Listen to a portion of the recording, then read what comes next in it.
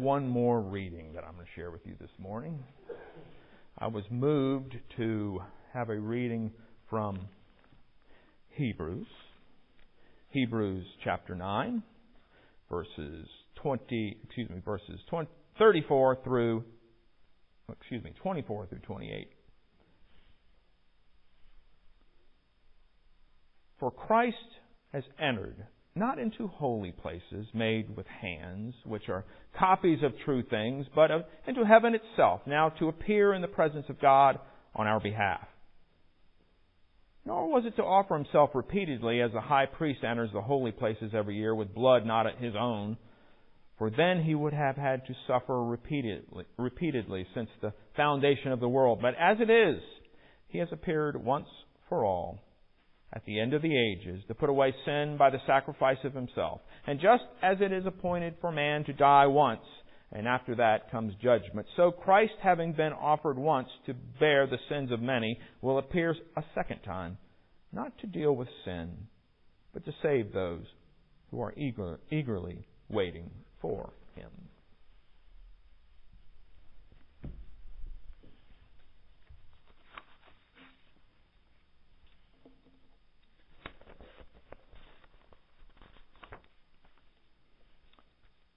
So the passage I will focus on this morning is, for Christ has entered into heaven itself. And the question I have this morning is, why is Christ's sacrifice different from the sacrifice of the high priest? But before I even get there, I was reading the newspaper last week, middle of last week, which is we're starting a new week today, so Sunday's the first day of the week, but last week. In the Butler Eagle, I saw this article by the Associated Press titled, "Scientists Find Fossil of Early Hominid." And what fascinated me about this was not only was it this Homo naledi lived so far back in time that it just confuses anthropologists. So they found near Johannesburg, South Africa, they found in a deep cave bodies of these ancient ancestors of human ancestors that were laid out in the cave like it's a grave. And when they finally finished studying these remains, they realized that they were looking at, in the particular, a child who was about 5 years old. And they know that from the teeth. Was about 5 years old. It was laid in this grave 250,000 years ago. It confuses anthropologists because we thought there were only Homo sapiens or ancestors of Homo sapiens living on the African continent at that time. We had no idea that there were simultaneously other human-like creatures. But what caught my eye was that it was like they had been buried. To lay out our ancestors as we do, perfect example right across the street, there are certain elements, there are certain presuppositions that we have that somewhere in the minds of those Homo naledis, naledi means star, by the way, but it's South African for star, but Homo naledi is that somewhere in their minds they believe in an afterlife. And that fascinates me. Somewhere they believe that you have to respect the dead. Somewhere they believe that, somewhere they come back to their deceased. Somewhere it's absolutely astounding to me how deep that need for order after we die. That somewhere inside of us God placed this need to be okay when we die. This need to be right with our Creator. This need to have everything in order. And so, therefore, when you read the writings of Hebrews, and when you read these articulations of our Christ who paid this debt for us, it's putting things in order so that when we do pass, some of us have wills. When we do pass, some of us make arrangements with funeral homes. When we do pass, some of us have asked that there be a graveside, as we're put into the ground.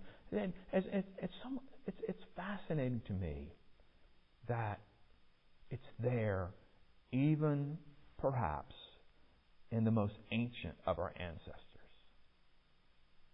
So that some people disregard it these days. And some people say, well, that's just what you believe. No, there's something inside of us that God placed inside of us that makes it worthwhile to have this conversation this day, every day, for the rest of my life, as long as I have the breath in me. Because perhaps someday they will lay me in a cave. There's a story, the cost of redemption. There's a story. And it's about another little boy, or a little child.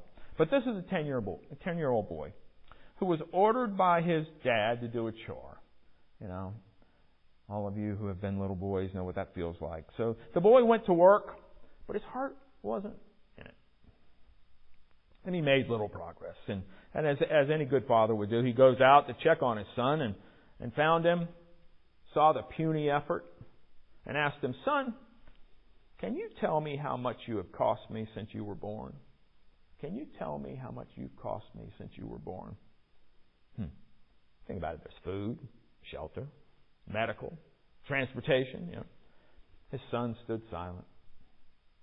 So his dad answered him, "I suspect you've cost me about $50,000 so far."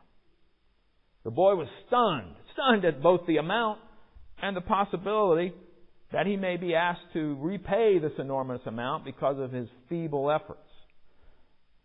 Upon our hearing of this story, we may also ask, what have I cost Christ?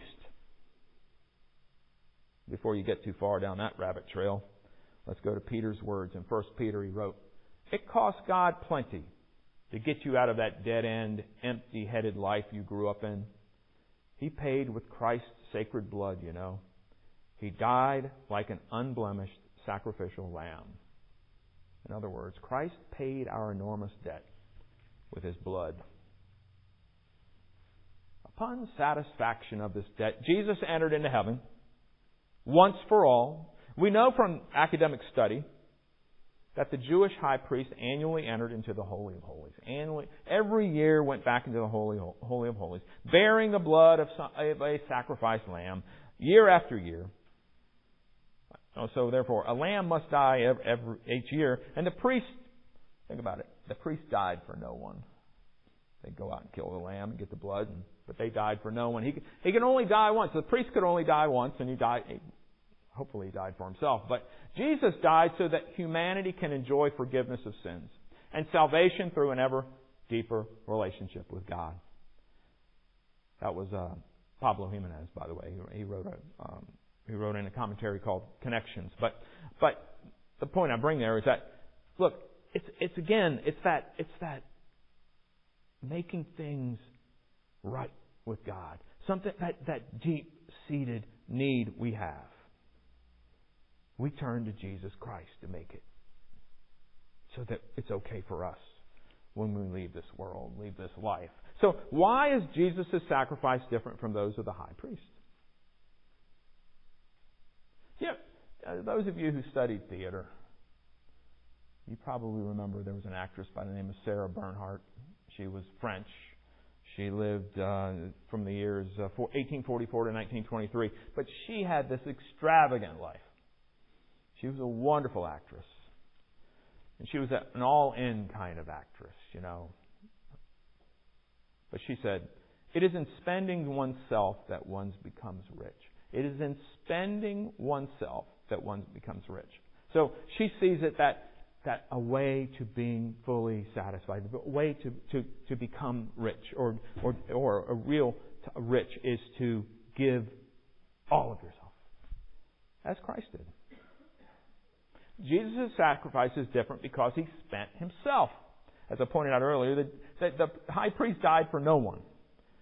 But Jesus Christ spent himself. And we know this from our Scripture. Let's step back for a moment. Let's step back for a moment and consider the framing of the Old and the New Covenants that are actually covenants. When you say the Old and the New Covenant, actually covenant, a synonym of covenant is testament or will. Okay? So both the Old and New Testaments necessitated a death. In that Old Covenant, in that Old Testament, in that Old will, somebody had to die. Okay? In God's Word, somebody had to die. So, in the New Covenant and the Testament required the death of Christ Himself. The New Covenant, New Will, New Testament. That Christ died Himself. And while the Old Covenant required an annual death of a sacrificial lamb, animal, Christ died once, and this was sufficient atonement for all who accepted Christ's death on their behalf. In other words, Christ died once for all those that believe that He needed to die for them.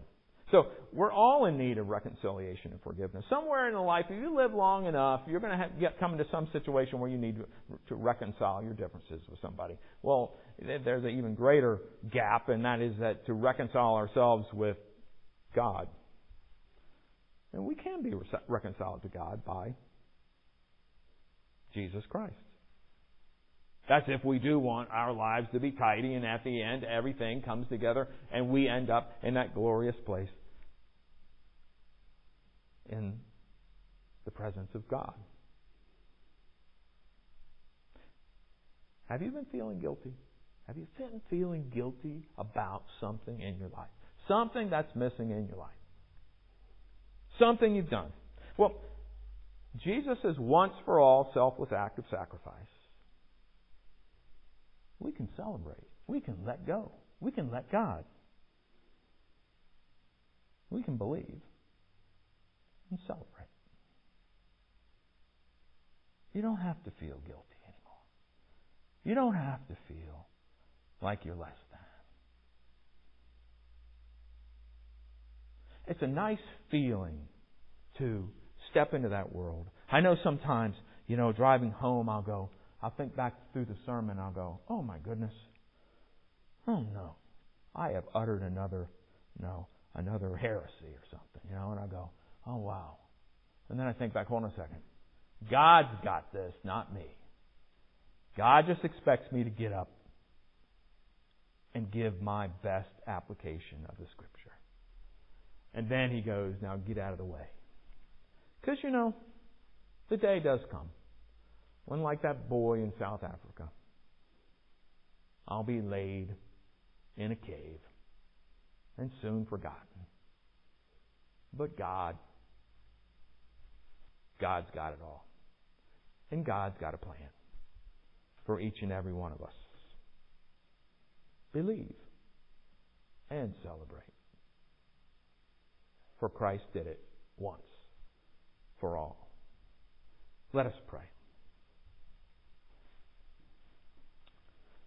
Lord, as I opened with an illustration from science, and as I love to blend the two, Lord, You go before me to prepare those that receive it, but You also work upon us to take away from this what we need to hear. It is a complex, fascinating creation You have before us. When we look far into the universe, it baffles us. And we look deep into the caves of this world, we get confused. But You've got it all. You've got it all together. And we give thanks to You that all we need to do is to believe, let go, and celebrate the good news of the gospel. In Jesus' name we pray. Amen.